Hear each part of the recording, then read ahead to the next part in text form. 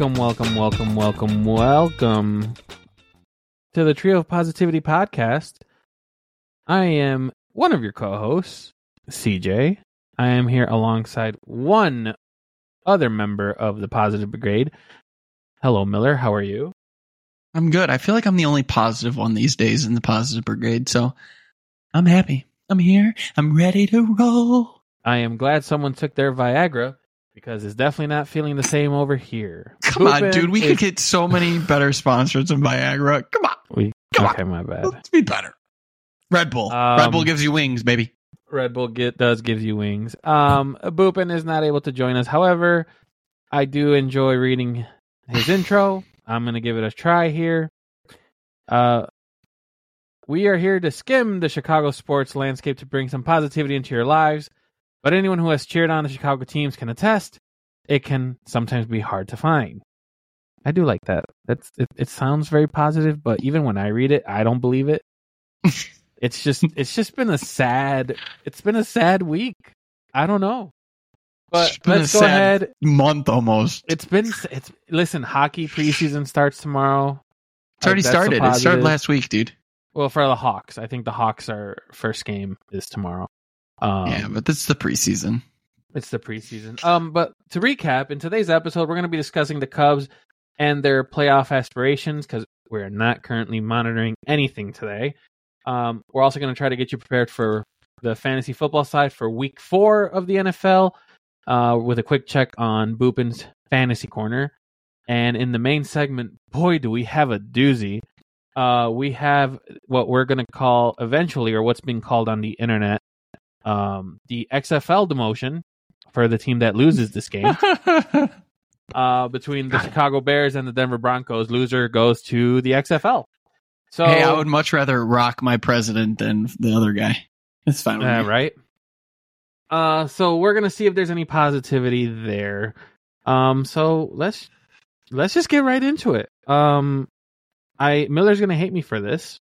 He sent me a text message asking if I wanted to talk about something specific that happened today.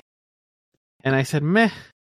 And the more that I'm thinking about it, and the recent single that came out regarding Damian Lillard. Oh, damn it. Trade. Damn, I thought you said single, and I immediately went to Taylor Swift, because that's basically been on my feed on repeat. So, I was thinking she released a new single. There is a Taylor Swift thing I wanted to ask you too. So we've been changing a lot of how we do our podcast. I've been planning some stuff without telling the guys, because I want their genuine reaction to some of this. However, Damian Lillard was traded to the Milwaukee Bucks. Welcome to the East, where I believe he's probably going to drop 30 points per game, because the East is just a little bit easier. And he's paired up with Giannis. There was a 3-team deal. It was between the Blazers, Bucks, and the Suns, which had some interesting pieces going around. I think he's going to be great in the East. Miller, real quick, he dropped a single. He dropped a thing about being traded, and it sounds like he was kind of hurt. And there was a line that's being said about how he's being moved somewhere that he may not have wanted to go, or like his hand was forced. But what do you think? I know you had some sources. All I saw was that he wrote on his Twitter, which we know how authentic that is. That he was excited, that he's thankful for the city of Portland, and he's excited to be a Buck. I am pulling it up as we speak. I mean, I think it's a big trade, man. I thought it was the biggest trade in years. I forgot about Kevin Durant because of the lack of Suns' success last year. I forgot that he was even on the team. Yep. But I mean, like you said, this immediately brings them to the top of the East. The one downfall you see is they lost a huge defender in Drew Holiday, who was moved to the Blazers, I think. And then there was a report that they want to move him again, which is kind of crazy to me. But he's going to be with the Bucks. He's going to be DeAndre Ayton's also going to the Blazers, which was kind of insane to think about. Well, you knew that. The relationship was fractured down in Phoenix. But the biggest thing is Milwaukee is now the king of the East. We'll see what that means. The defense is going to take a step down, but they have a lot of good defenders on that team. So we'll see. It's going to be exciting to see Dame compete. He's going to make the playoffs this year, pending an injury to Giannis, probably a big injury. So hopefully he gets a chance to actually experience playoff basketball on a title contender. He deserves it. He's been in Portland a while. He's suffered through the hills and valleys of that team. So he's definitely going to be on the easier side of the map on the East rather than the West. But I'm excited for it. I know it's not Miami. I know it's not the destination. I think Jim Butler was already out there talking about how Milwaukee was tampering or thing. I don't know if that was real or not. That's a joke. No, that's a joke because everyone in the league or everyone on the Twitter sphere was saying how Miami was going to get their guy and that they were going to do all of this. And there's also some other reports, which I think you and I can get into a little bit later as the hours have passed regarding the trade, that Pat Riley refused to counter some stuff, which I find interesting. But not to get too much into it, I think we kind of know where we're sitting at with the East. We will talk about the Chicago Bulls at some point, which again, I know Lillard did not choose to come to Chicago. Chicago was not one of the teams, but it does kind of make you wonder. You see all of these quote unquote competitive teams like Boston, like Milwaukee on the East side making all of these moves. And Chicago's just kind of like sitting pretty. So I'm sure we can get into it before the league starts. What we're having here. One quick thing before we move on. I do appreciate the fact that Dame is going to Milwaukee. I think it's all the reports from Miami. I'm sure Miami was like, oh, this guy's coming to us, so we're going to stronghold Portland. And then Portland said, screw you. Does Milwaukee work? And then they got the deal done. I do think that's fun. I don't want to see a team stronghold another team to get a player that wants to go to them. I don't like that. So I think it's a good thing for the league that he did wind up in Milwaukee and Portland didn't get screwed over by Miami. So it is cool. We'll see. The Bulls are the Bulls, man. They suck. They're mediocre. They got a bunch of shitty players that are all playing singular, focused on them. They're not a team. So why would Dame come here? But it's exciting. A new big splash today as we get started in the NBA season in the coming weeks. Yep. And to kind of switch it into something fun with the Taylor Swift stuff. Obviously, Taylor is 1-0 against the Chicago Bears. I don't know if you saw the news of what happened after there, Miller. Do you want immediately after, an hour after, a day after? What do you want? I saw everything, bro. I'm in it. I'm on it. The wife's on it. She's the one texting me what's going on. Okay, cool. It's crazy. Cool. How do we feel about Kelsey going above and beyond, renting out an entire restaurant so it's just him and her? I thought it was him and her and the Chiefs. Was it the Chiefs? Oh, yeah, it was. The wrong gossip news. Yeah, then. Never mind. He rented a restaurant for him and her and the Chiefs players to go to after the game. That's what I heard. Okay, then. Well, I guess I have nothing new for you then, because the way I read it was, I got clickbaited. I'll say it. I got clickbaited. But that's not even the most important news. Did you see Jared Payton, the son of Walter Payton, went viral because he had the clip of them leaving the stadium together? That's not even the most important news. I'm telling you, dude. It's in 1 minute, 2 minutes. This was in the game. So I don't know if you saw this. I didn't even do any sourcing on this. But during the game, Taylor Swift, for you that don't know, she had chicken fingers. So she was going with the ranch ketchup combo with the chicken fingers, dipping into that. Came out today that Heinz, or one of the ketchup, whoever makes ketchup, they developed a new sauce that is ketchup and ranch mixed, that they're sponsoring the Kelsey Taylor Swift. Oh my God, it's priceless. Oh, this is great. This is just blown up huge. And it's hilarious. It's hilarious. Listen, all I'm saying, I know there's rumors out there that they're just having fun together. They're having a good time. That's great. Nothing's official. Kelsey, do not let us down. Do not.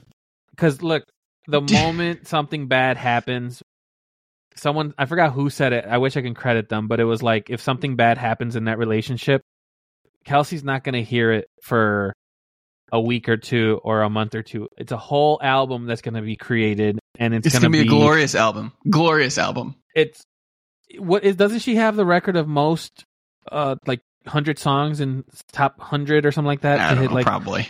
Can you imagine a whole, like, all the references to like Kansas City and Kelsey and all of these things and all these football songs? That would be fucking hilarious. Did you hear that his ex-girlfriend came out from the weeds because she needs the spotlight and warned Taylor not to date him because he cheats? Did you hear this? Oh my god! I mean, Kelsey was on a TV show too for dating. Like, come on. All of the women are coming from the weeds to get their little spotlight moment. Okay, we need to move on. All right, we got our fun in there. Now we're going to bring it into the segment that has been getting a little bit of traction. We're going to go ahead and talk a little bit about Bhupen's Fantasy Corner. You just skipped the first section of the show. I thought we were doing that second. You know what? I apologize. We're not doing Bhupen's Fantasy Corner. We're apparently just going to jump right into the shit show that has been the crosstown rivalry. So we'll get the other team out of the way first. White Sox, congratulations. You hit 100 losses. No. Good for you. No, they didn't. Did they? I think they're at 99. I think they're at 99. Hold but on, do not give brother. me that bullshit, dude. We need to wave the flag, the White Sox flag. We need to cheer for them because they're playing the Arizona. Right, 98. Arizona Diamondbacks. They're playing the Diamondbacks right now. We need to be the biggest Sox fans here. Let's go Sox. Let's go Sox. But in all realism, we sell the team share. You guys suck really badly. Yeah, you guys and the Diamondbacks beat them 3-0 today. So yeah, didn't even help us. But by the end of this episode, they'll find a way to hit over 100. I have nothing else to say. So let's switch on to the other side. I want to start with the good news first, because I know Miller and I are going to have a nice little heated debate here about certain things that occurred. The Cubs are winners this season. They have hit over 81 wins. They are officially in a winning season. The playoffs are still in play. So can we at least appreciate that it is the end of September and we're playing meaningful baseball? It's been a couple years. Yes, and I love that. I love it. It's been really sad to watch lately, just because the performance on the field, specifically the back end and the bullpen, has just been terrible. But we've had a lot of fun. August and the beginning of September was a lot of fun. July too. They played hard. They played fun. They played good baseball, and just watching them on the day-to-day basis was an enjoying.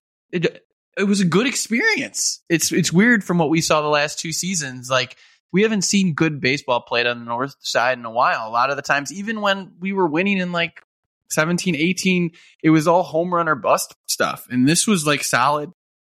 Move the runner over, bunt, stolen bases, get the guy home. Like, it was good, fun, fundamental baseball. So it was a lot of fun to watch. We are in a tough spot right now. We are down to the final 5 games of the year. We're barely holding on to the third wild card spot. Miami lost earlier today, so I think we're a full 1 game up on them pending tonight's decision. If the Cubs win tonight, the magic number is 4. 4. Okay, so we're getting close. However, the magic number has always been tricky because you have to keep track of the other teams with this new wild card stuff. So it's sometimes it's supposed to be for every Cubs win, the number drops, and then for every opponent that is trying to catch up to them, in other terms, it's easier to manage. But now with the whole thing, it's a bit tricky. You're talking too much. So essentially, we're competing with the Marlins, and you can say Arizona and also Cincinnati's on the outskirts. So really, our big competition right now is the Marlins that are gonna challenge us. They're going to be 1 game back pending tonight's decisions. The problem is they are playing the Mets and the Pirates, and we are playing the Braves and the Brewers. So we are playing a much tougher schedule in these last 5 games than they are. So we need some luck to get there. We have a 1 game lead. Let's see where we land. We completely blew the game last night against the Braves. It was just okay. So heartbreaking. we're just gonna go in there because now you're talking too much. So No, we're not. I was getting there. We're gonna get to this point. So first of all, let's say it with our chest. The Atlanta Braves are currently the only team that has 100 wins. Okay, they're the best team in baseball. They're the best team out there at the moment. Now, in baseball, there is currently a discussion amongst the Positivity Brigade here regarding something that happened in a game in which the Cubs were leading. However, given what is currently happening, I think this may trump that. But there was the Cubs were up 6-5. No, stop. They were up. Stop. Yesterday's game, the Cubs got out to a 6-0 lead. They had 6 runs going into the 6th inning. They were up 6-0. Steele proceeded to give up a few runs, I think 3. Then the next inning, Cubs didn't score. The bullpen gave up 2, so it was 6-5. The next inning, the 8th inning, we did not score again. And now the situation is upon us, where we have Smiley on the mound, 2 runners on, and a fly ball was hit to right field, in which Seiya Suzuki completely botched it and dropped the ball. Subsequently, the Cubs lost, and after that, the story was all about Seiya Suzuki. Yes. And that is what bothered me, and I'm looking for your opinion on this, but I'm going to give mine first. I don't think that this whole game, and essentially the playoffs, is being put on Seiya Suzuki because of this one missed play. Was it a key error? Yes.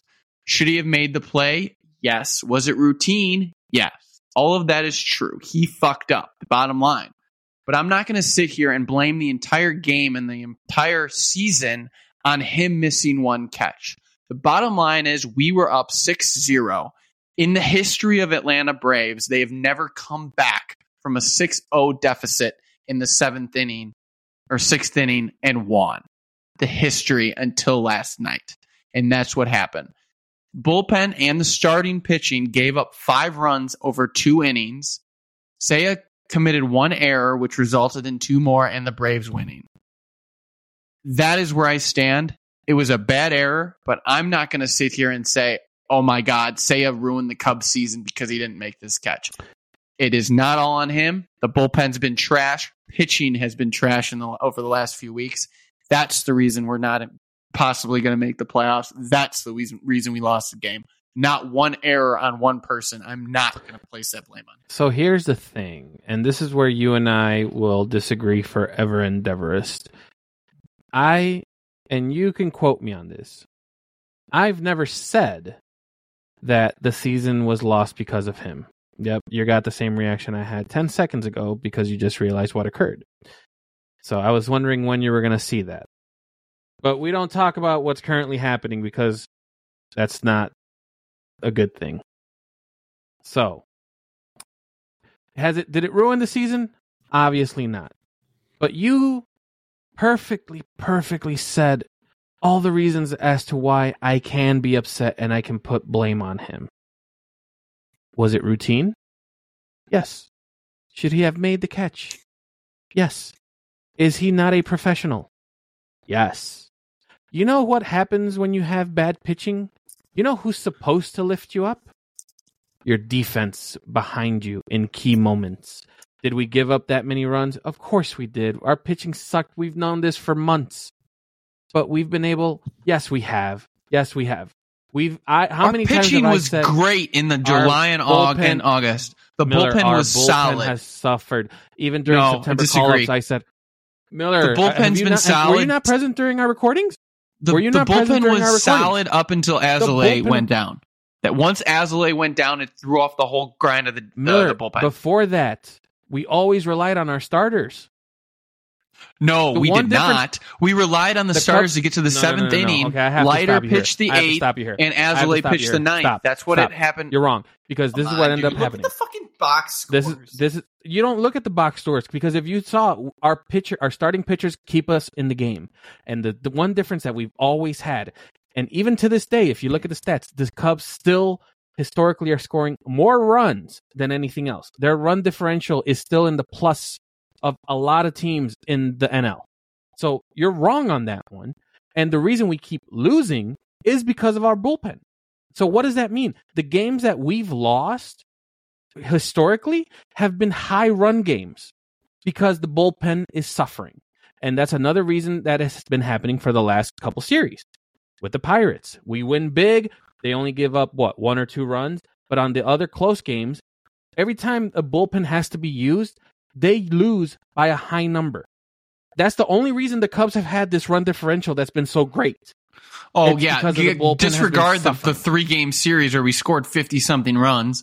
I mean, I get what you're saying, but the problem is, during July and August, when the Cubs were on the hot streak, Mark Leiter Jr. and Albert Azalea were rock solid. They were the 8th and 9th inning consistently, and they were putting up great numbers. You can't deny that. The starter, most of the time, was getting to 6th or 7th inning, and then we went 8-9, game over. It was lights out. We are now entering a situation where Azalea is on the IL. We don't have a closer. It's been closer by committee, and it's been a fucking disaster.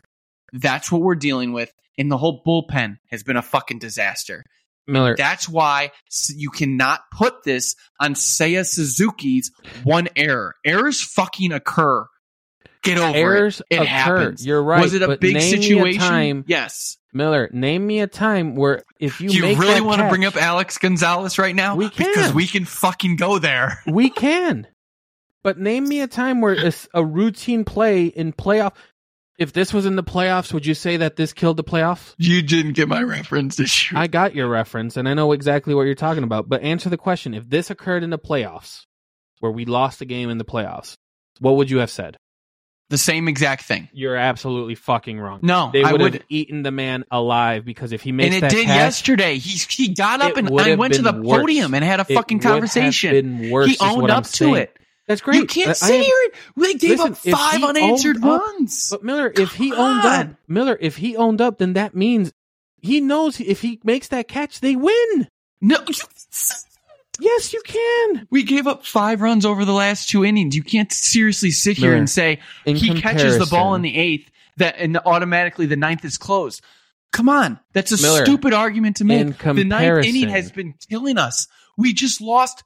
What did we lose? We lost 2 out of 4 to Cincinnati when we blew 2 ninth inning leads. You can't seriously sit here and say we automatically win this game if he makes this catch, and that's my problem. You can't blame it on one guy. One error. When you listen, I'm gonna bring you back to this moment, because there was a comment made by Fields that rubbed me the wrong way. And you know exactly what I'm going to say about that. But if Suzuki's going to the podium and he's saying, hey, I know what happened, obviously the guy knows. And the confidence that can come up with that is, hey, he got us out of the inning. We have a chance to win this game. What I'm saying is that right there, that error occurs. And you're shot. You shot yourself in the foot. That's what I'm trying to say. If this happened he's being a leader, is what he's being. He's being a leader. He's owning his mistake. Fuck the whole leader shit. Oh, come on, dude. He's owning his mistake. That's what you want to see out of players. That's how players are supposed to react. No, you don't. Own the mistake, and then it's put behind you. You cannot sit here and say, oh, my whole bullpen and my whole pitching staff gave up 5 runs, but the fact that you committed 1 error and resulted in 2 more, it's your fault. You lost us the game. The bullpen is struggling. If you know the bullpen is struggling, so you're assuming that they're going to win in the 9th. Okay, let's move on. You can assume that you're going to you at least go into the lead with the 9th. Okay, it doesn't mean they're going to win. They're probably going to blow it in the 9th. Come on, dude. You don't know that, though. It's happened consistently. Don't blame it on one guy because he committed 1 error. It's a routine play. So I'm going to end it there. I'm going to end it there. You're 100% wrong, but I'm going to end it there. Trash. Just remember this moment when I bring the comment up. So, trash. Following that positivity, we're going to go ahead and go into Bhupen's Fantasy Corner, which Miller is going to go ahead and take care for us. Yeah, baby! Go Miller's ahead, Miller. Fantasy Let us know. Corner. We are not calling it Fantasy Miller's. Corner. We are not going to call it that. We're the it's Bears in Bhupen's here. Fantasy Corner presented by jump Miller. in. So go ahead. The floor is yours, my friend. All right. Welcome to week 4 of the fantasy football schedule. Week 3 was a doozy. I mean, not only for fantasy, but pick'em and eliminators. Whew, we had some upsets. Arizona beating Dallas. What? That was a big one. Indy beating Baltimore. What? Another big one. But let's jump into fantasy right now. Big news going on there. We have injuries to Carr and Garoppolo. Make sure to pay attention to that. I think Carr's might be a little more serious than Garoppolo's, but we'll see what happens there. You got Jameis Winston playing for the Saints. Bryce Young looks like he's going to be out another week, so we'll see. Stay tuned on what he does. You shouldn't have him on your team anyways. Anthony Richardson, however, did take steps to be on the field this week. He is a established runner.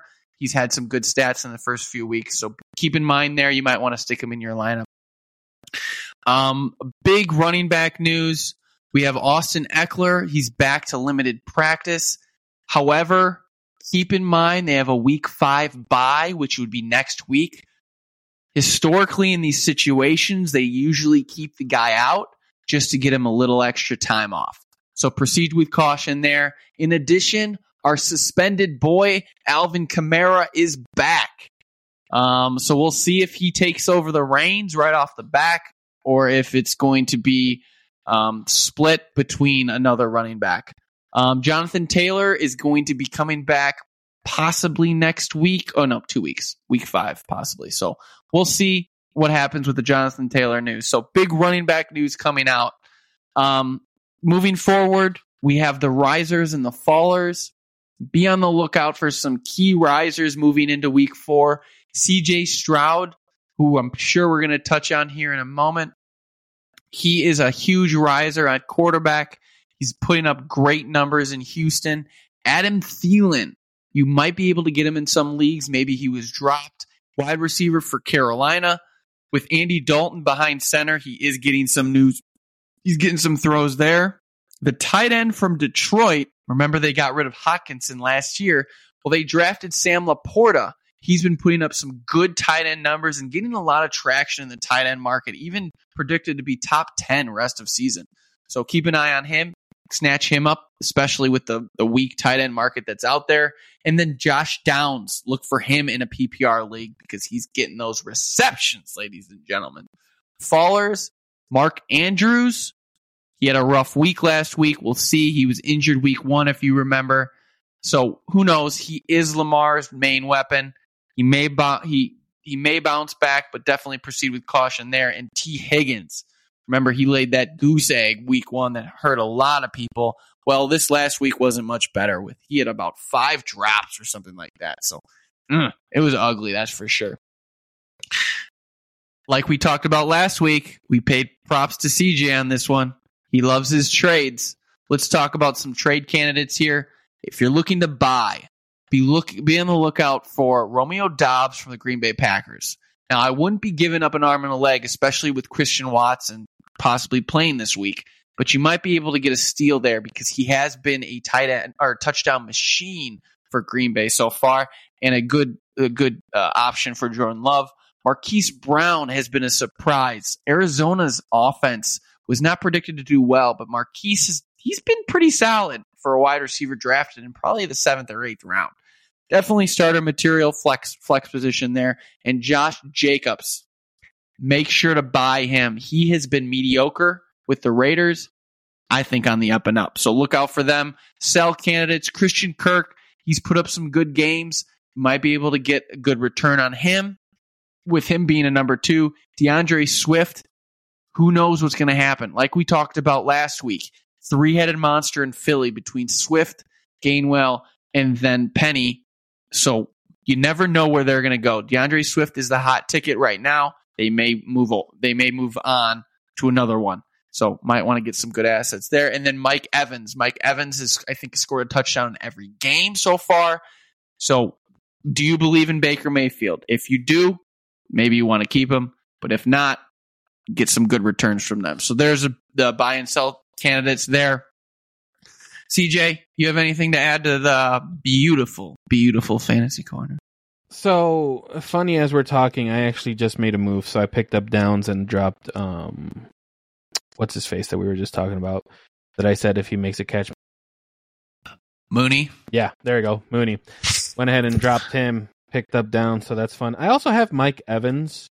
He's actually been quite a surprise. I had to bench Waddle. But also I'm reeling a little bit because my week 3, I was I was doing okay, and then all of a sudden just decided to lose by 0.2. So I have been the old point. The old 0.2, and Mooney just needed one catch to help me because I started him because Waddle was out, and it didn't work. So, and you were asking who I have on my bench. I have Osborne from Minnesota, and I have given Campbell you a win. And Campbell from the Giants that I just I don't know who that is. With. You should probably drop him too. Well, he actually had 8 points, which again would have won me the game. You the win. So this is why you don't rely on Bears, you fucking homer. Yeah, but I have Jamar Chase. He finally showed up last week, so hopefully he can. Yes, he did, and he was my buy candidate last week. So that's a good little corner. We're gonna go ahead and take our break here. I think we need it after what we discussed with the Cubs. So we'll go ahead and we will see you guys right after this lovely ad that we're gonna have for you. So stay tuned. Miller here. Football season is underway, and we are loving it, and we're tuning in every week. The Trio of Positivity podcast pride ourselves in giving you the most up-to-date info. Unfortunately, the Chicago Bears are a dumpster fire, but we can still bring out the positivity, and hopefully this week we can get that win. Be sure to listen to our Sunday recap, because we are going to be live on Facebook for the first time, giving you our recap on what we see. Who knows? Will Denver pull it out? I mean, they're favored, but the Bears may as well. So we'll see what happens there. Thank you for listening to the Trio of Positivity podcast. Be sure to like and follow the TOP podcast on wherever you listen to your streaming services. Thank you, and have a great day.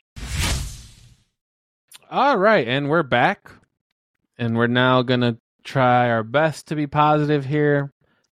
We're going to talk about the Chicago Bears. Good God. If that Cubs argument wasn't heated enough, this is about to go to the next level. I will say, shout out to our WhatsApp group. This was the most fun I've had reading a lot of the stuff that has been written. Because... well, it's a sad day. It's a sad day because the Bears are officially the laughingstock of the NFL. And as much as I love watching Miller drink his whiskey with pride, there have been times where I've seen him drink sad whiskey, and I feel like this Sunday is going to be one of them. Miller, what would you like to talk about regarding not only the Chicago Bears, but also the team that got dumped on last week by the Dolphins? Yeah, we'll get into the Broncos in a minute. I want to focus on the Bears because, NFL rules, the radio waves, they rule everything. So I want to take a moment. We had the Sunday recap, but we didn't get to digest it yet. I want to take a minute to digest what we saw. I have to lay back on my chair. The massacre. You guys watch me, I'm just laying back on my chair. I'm ready for this. Chiefs, Bears. First off, I want to touch on one thing that you brought up on our Sunday recap. Yeah. Let's focus on your prediction of Fields being traded. Because although I don't agree with that mindset, I'm interested to hear the who, what, where, when, why of this happening. Sure. So break it down of who do you think would be willing to trade for him and why they would trade for him. So I've given it some thought, and this is the way that I would like to explain it to you. I think given the current scenario of the Bears, we're not in a good state. I think Poles will want to bring in a new coach. And with him bringing in a new coach, the aspirations of a new quarterback being led into this franchise has a higher promise. How do you do that? Well, you know that this was a big make or break year for Fields. Fields is not performing how we would have liked. You got to get a return on someone that you're most likely not going to keep next year. I think we can agree with that. If the season continues to go on the way that it's going, there will not be any extension signed. Can we agree to that as a whole here? First off, he's on year 3, so he would automatically be on year 4. Yep. And then the option would be decided next March on year 5. Right. But to your question, yep, there will be no extension. There will signed. be no extension. Correct. Now, if we were to trade him, and I don't think we'll get as much value in the offseason than we will during the season. Anything is better than nothing at this point because you're going to have a quarterback that's going to be under control for 1 year at a low cost. So there is a positive Potentially two. If the team decides. But if you're trading for him, you're probably going to pick up the option. Just saying. That's my point. So there is value into going ahead and trading for him. Now, the teams that would want him, I don't know. But just like any quarterback that leaves a scenario, there's always seems to be a team that's willing to take a chance with someone. And it takes the right deal. I'm sure if I given it more thought, I can probably come up with teams. But since I'm being put on the spot, I don't want to commit to anything. Maybe the Rams. I don't know. So I've thought about your position, and a lot of what you're saying makes sense. But I have 2 things that I feel like are a hindrance on this trade happening. Number 1 is theoretically, if we lose and we get a top 10 pick, we're going to get a new quarterback. Do you want that quarterback to start right away? I don't know. We haven't had much success on that on the last 2 quarterbacks that we have. So maybe it might be worth having a starting quarterback that can actually, I'm not going to sit here and say he's playing good, but he's somebody that can be put in there and play, and we can have someone in the background kind of building up. That's my first point. Okay, I'll let you finish your point. Sorry. Second, who's going to get him? No one needs a fucking quarterback, especially one that hasn't proven that he can throw. So what am I looking at? The only team that needs a quarterback right now is the New York Jets. Fields isn't a fit for the Jets. He is a run-first quarterback that hasn't proved that he can pass. So going to the Jets isn't going to work in their system. To me, Fields would fit in a system such as Baltimore, such as Philly, someone like that. But see, that's the thing. And just to counter your current point, because I think your first point is very valid. You're already seeing him in a backup status if you're going to those teams. Oh, because he's going to compete for... No, he's not. That's what I'm saying. I don't think a trade to them would happen unless Lamar and Hurts got hurt.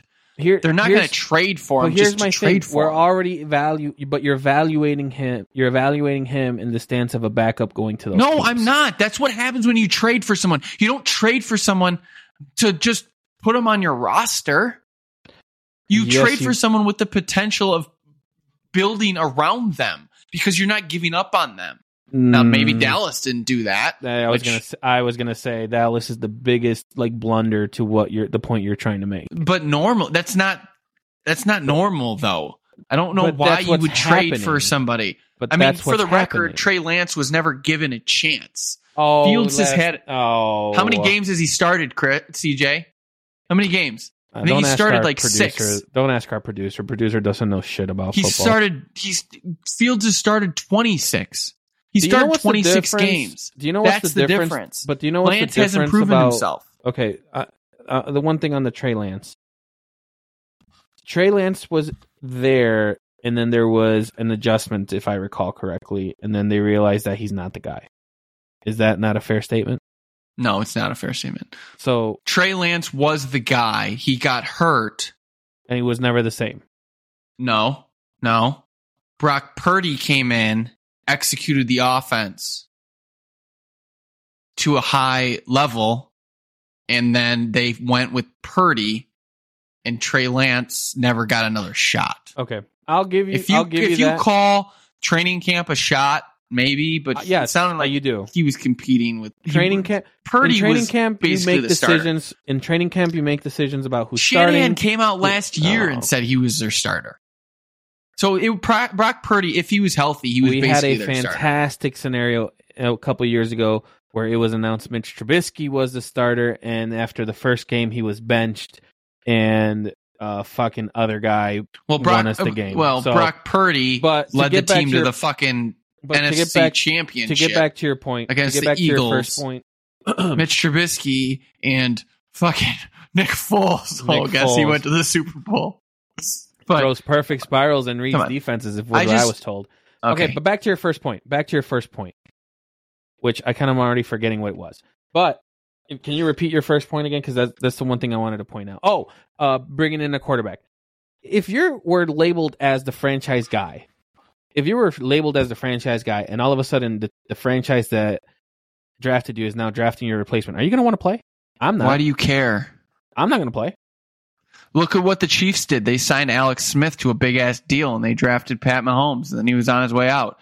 As an organization, why do I care? How old was Alex Smith? I don't know. My focus is on developing. His first contract. No, it wasn't. But it was so on like this is the first contract guy with Fields. It's the very first one on a rookie deal. Well, I'm not focused on Fields. As an organization, why the fuck do I give a shit about Fields? I want to focus on, for example, Caleb Williams and developing him. My last two quarterbacks, I have thrown on the field during their rookie season, and what happened? They both crashed and burned, and I am living proof that this organization is a fucking dumpster fire right now because of it. Why not change it up and say, let's keep Fields since he's under contract, throw him out there. If he sucks, he sucks. We get a better draft pick.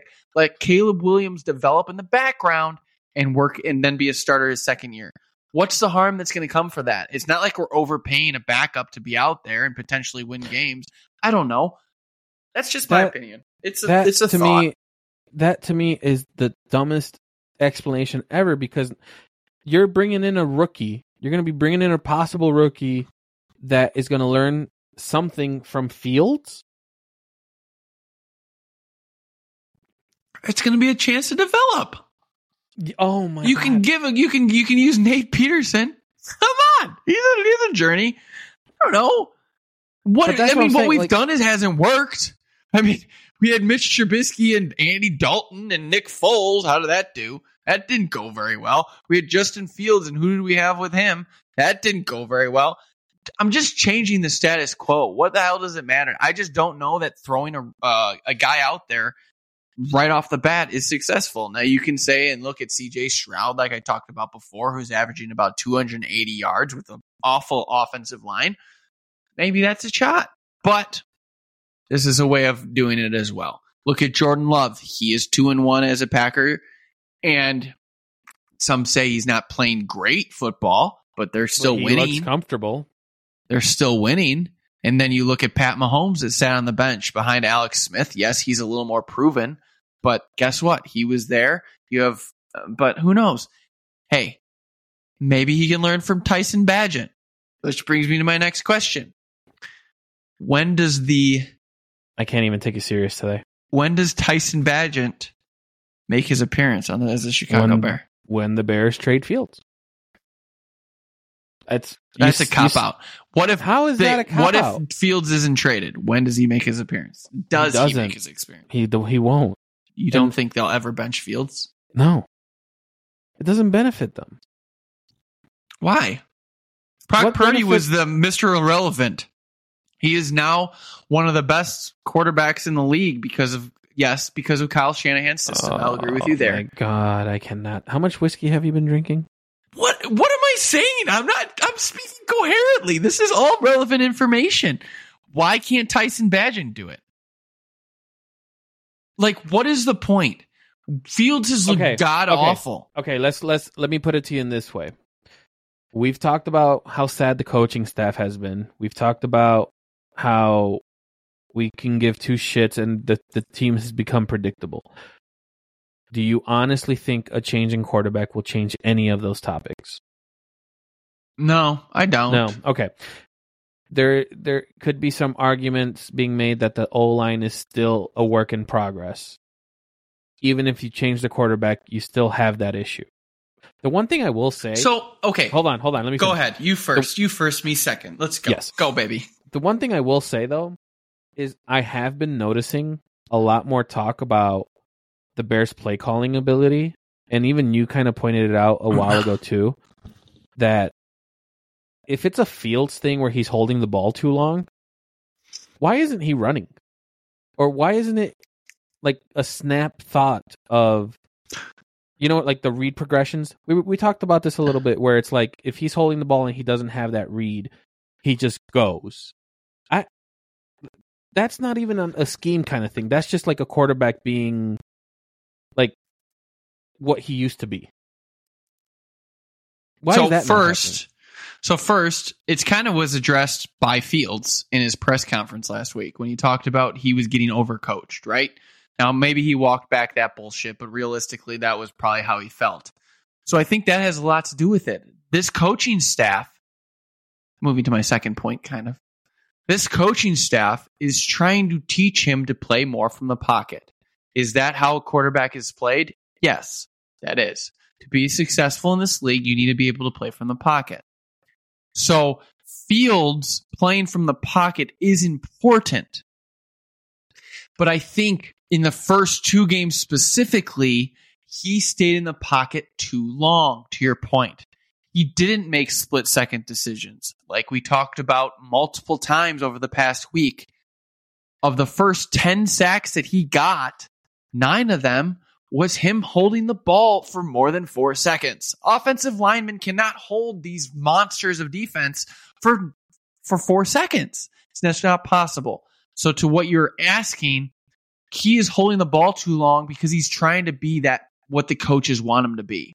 Now, getting back to unfortunately, Monday was spent for me doing a lot of yard work. And what did I do? I listened to a lot of people talk. A lot of talking heads were listened to. And some of them brought up good points. The first and foremost was in regards to Luke Getsy. As you heard me talk about on Sunday, I am not a fan of Luke Getsy. I don't think the scheme that he's running fits Fields. I think it's crap because the wide receivers are not getting open. And you know what?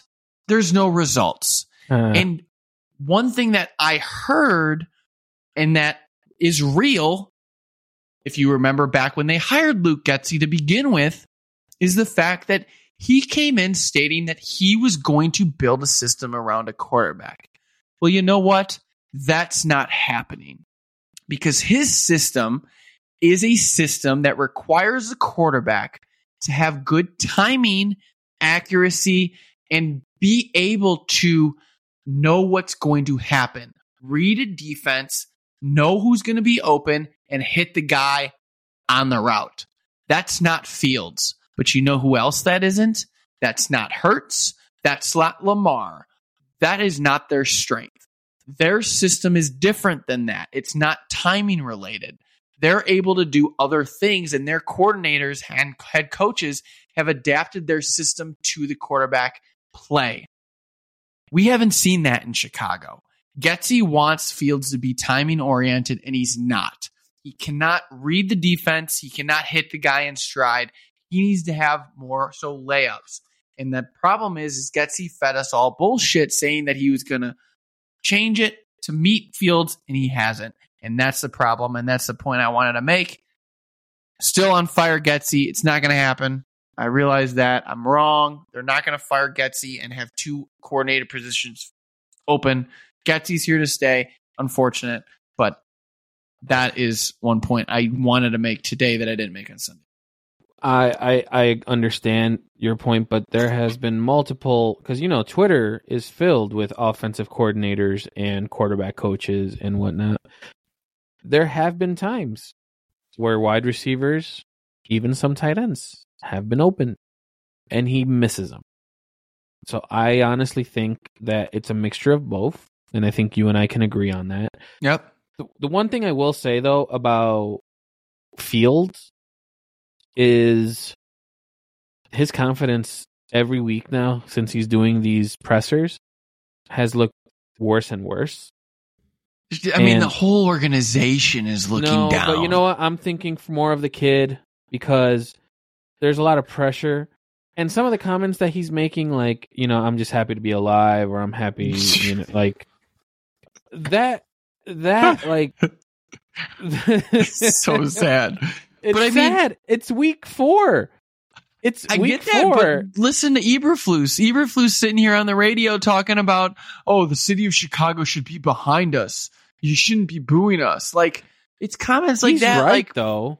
He's right. But fuck that bullshit. No. But here's the thing. And I said one of the best examples that I'll give you, and I'll make this real quick so we can talk about the matchup, was there was a time where the Cubs were playing in a wild card game. And I remember, like, in the first 2 or 3 innings, the fans in Wrigley were booing the shit out of them. And they were like, hey, this is a playoff game. Do you guys really think that we want to play against you guys, like play against these guys and the fans? Like you got to be behind us. The following day, the crowd was a lot better. We still lost, but the crowd was a lot better. So I will say that there is some truth to what he's saying, but the only counter that I will give, he's got to give us something to be proud about. There's nothing to be proud about on this team. You're comparing apples and oranges. You're talking about a playoff game to a team that hasn't won in 13 weeks.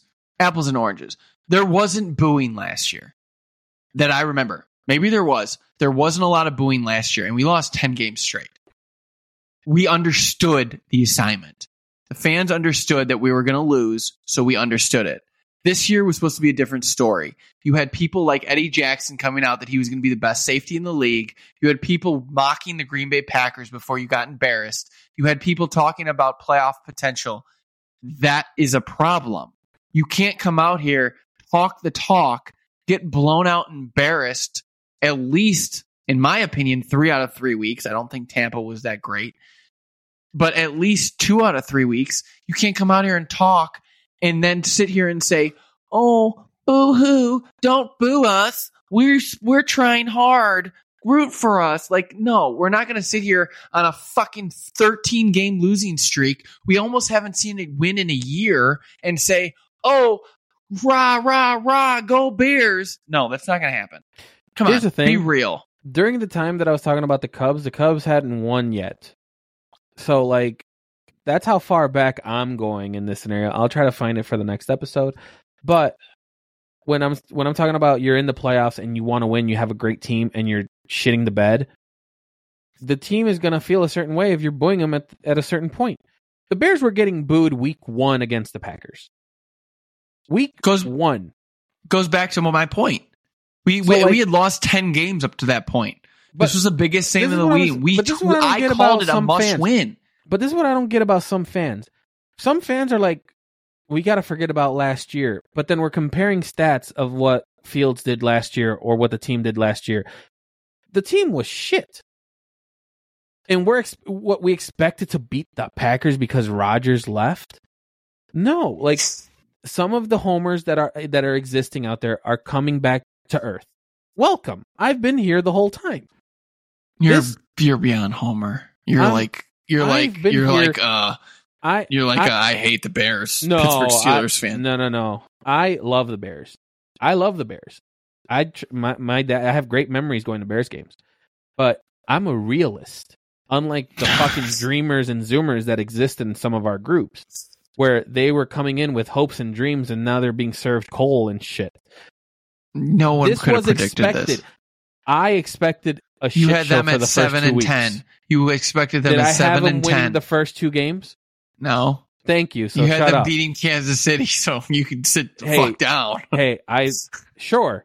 I'll take a loss to Kansas City, but that's a Taylor effect. Taylor beat us that game. Yeah, okay. Let's jump into the Broncos. Speaking of another team that's going to beat the Bears, we're going to jump right into the Broncos and the Chicago Bears, or what I have now deemed the XFL game. The loser of this game will get demoted to the XFL. I like that idea. I do too, because maybe we won't be as upset. Nope, we'll still get shit on by XFL teams. We'll just be gone. We'll just be out of the league. That would be glorious, and we wouldn't have to worry about this shit team anymore. There are some points that you want to talk about. Obviously, we got to talk about Russell Wilson. It's one of the funniest things that I saw last week was that the Broncos traded a first and a second for a coach that basically blasted him because he was the ball boy for the Broncos. He wanted to be a part of it. And Mike McCarthy, yeah. And he was actually denied an interview to be a coach for the team. And he said, suck my dick and enjoy these 70s. Oh, I love that. Yeah, so, that's funny. From a Russell Wilson perspective, what are you expecting? I don't know what to expect, to be honest. Last year was a shit show for them. This year has been up and down. Obviously, Miami's in the forefront with them getting embarrassed. But the games before that, they were in it against Washington, and the defense kind of gave it up. And the first game, they were in it with the Raiders, and again, the defense kind of gave it up. I mean, the Raiders won by like a point, I think. It was like 17-16, I believe. So it's not like it wasn't as bad as the Washington game, but they've been playing better, and that's why I believe they're favored by 3.5 on the road, which is sad to begin with, that essentially with Vegas giving 3 points to the home team, that we are a 6.5 point underdog. But hey, what are you going to do? I think the Broncos are better than their record, to be honest. I'll agree with that. The destruction that was Miami just got out of hand. So I don't think they're a good team by any measure. They have grossly underachieved my expectations. I thought they were going to have a better year, but they aren't. And with the injuries going on in our secondary, I don't know if we can stop any team, let alone the worst team, one of the worst teams in the league. Their running game hasn't taken off. Javon Williams, who came off an ACL last year, has underachieved. They have P. Ryan again, but neither of them are decent running backs, if you say. So they don't have much of a running game, so it's going to fall on Russell Wilson to get it done. And the thing that I keep getting caught on when I'm thinking of this game is you had two teams that got embarrassed last week. Miami losing by 50 points, or Miami beating the Broncos by 50 points, and the Bears losing to Taylor Swift. It's so funny. So fast forward to this week when they play each other. When they play each other, which coach do you count on to actually get their team ready to play? Are you going to sit here and say Matt Eberflus is going to get his team ready to play the Denver Broncos? No, I'm not.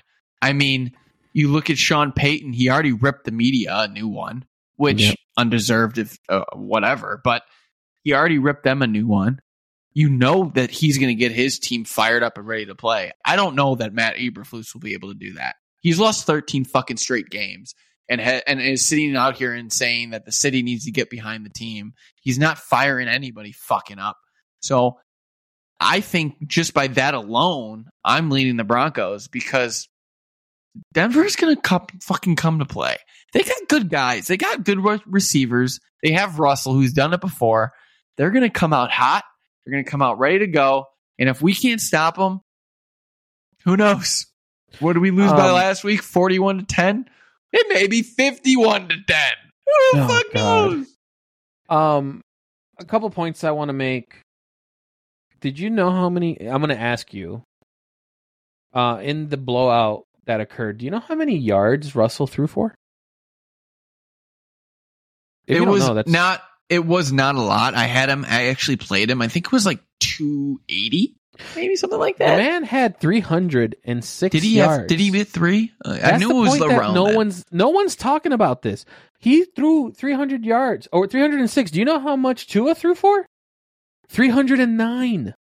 Yeah, it was all running backs. It was all. And so, like the guy seems to be getting it because the week before against the. Come on, CJ. Before, you can't sit let here. Let me finish. The week before against the Commanders, he threw for 308. Come on, dude. You can't sit here and you're the king of garbage time bullshit. You don't give Justin Fields an inch in garbage time. You can't sit in garbage time. He still didn't get 100 yards, brother. I know. I understand that, but we're not talking about Fields. You can't sit here and say that do not Russell give me Wilson that is getting 309 yards because it was all garbage time. The game was over in basically the first quarter. If the game was over, Mr. Fields should have had at least 150. I'm not talking about Fields. I'm talking about you're giving props to Wilson because he threw for 300 yards. It was all garbage time. And you know what? As a fantasy guy, he only got me like 15 points. You should have gotten more touchdowns, fucking douche. Well, I will tell you this, though. How many times has Fields thrown 300? That would be a big goose egg. Got it. Just wanted to bring that up for that fucking reason. Even in garbage time, Fields couldn't throw 100. So you say whatever you guys want about that, but there's truth to that. Now, the Broncos, they should be in a better place. I think they'll get better more and more time, but I think you nailed it right on the head. I have more confidence in Peyton getting this team ready to play than I do Eberflus. And that's sad to say because there was at one point within our group that everyone was so happy about how Eberflus got his team to play. I honestly think he's lost a team, and that's going to be something that we're going to look for because I hate to say it, this is going to be another blowout. I've been pretty decent with my loss predictions. I think it's really tough there. It's really tough. Every game's been a blowout. Every game's been a blowout, and I think I've even said like we're gonna get shit on. Peyton is not gonna want to be remembered for the 70 points that he gave up. This team is gonna come out hungry. This team is gonna dominate. I wouldn't be surprised if the Broncos scored over 40 points this game. Okay, give me the prediction. I have 41-14 Broncos. Woo! That's a big number. That's a big number. I think. Did I predict a win or a loss? You told me question. Before the show. Was it a loss? Was it a loss? It was a loss. Okay, I predicted a loss. Let me pull it up again just to make sure.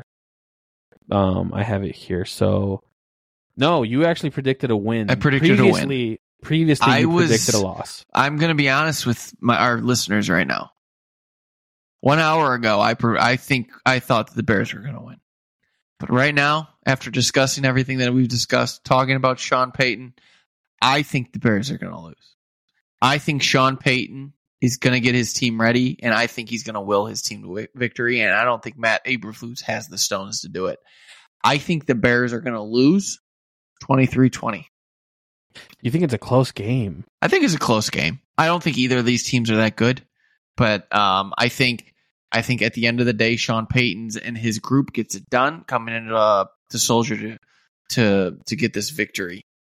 Now, we would be remiss if we didn't discuss the last member of our trio of our brigade,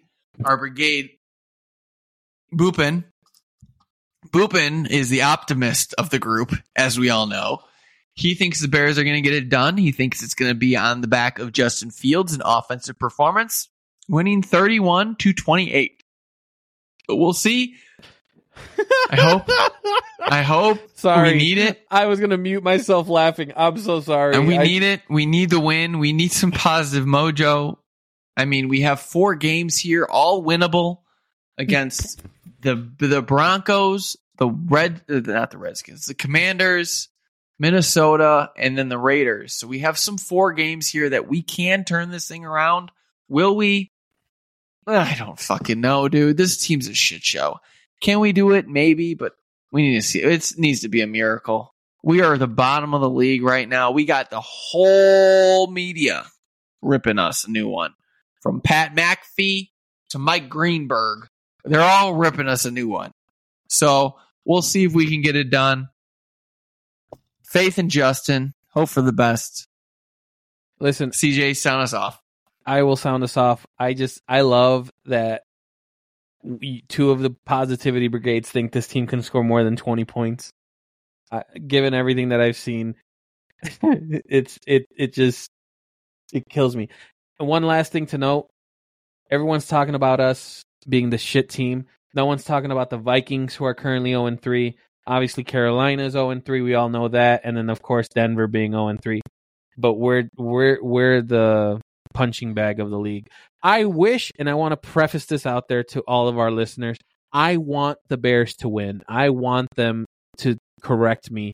I hate being right all the time about the NFL. Miller knows this. I hate being right. This is a make or break. It's the first quarter of the season. We have friends already that have said they haven't even watched the second half of the games. I hope they make it close. I don't think it's going to get there. But solid episode. We're going to end it there. I would play the the sad violin, but I'm going to leave with some optimism. I feel a little bit of Bhupen's aura on this. We're going to go ahead and end it there. Thank you for listening. We hope you guys will continue to follow us. You subscribe. You will do everything that it needs to be possible to give us feedback, to listen, anything that you can do. We very much appreciate it. Maybe someday in the near future, doubt it, we can have some positivity coming out of the Chicago sports landscape. Until then, we will continue to suffer in misery together. And on that positive note, this is Miller and CJ signing off. You guys have a fantastic week. Bear down, baby.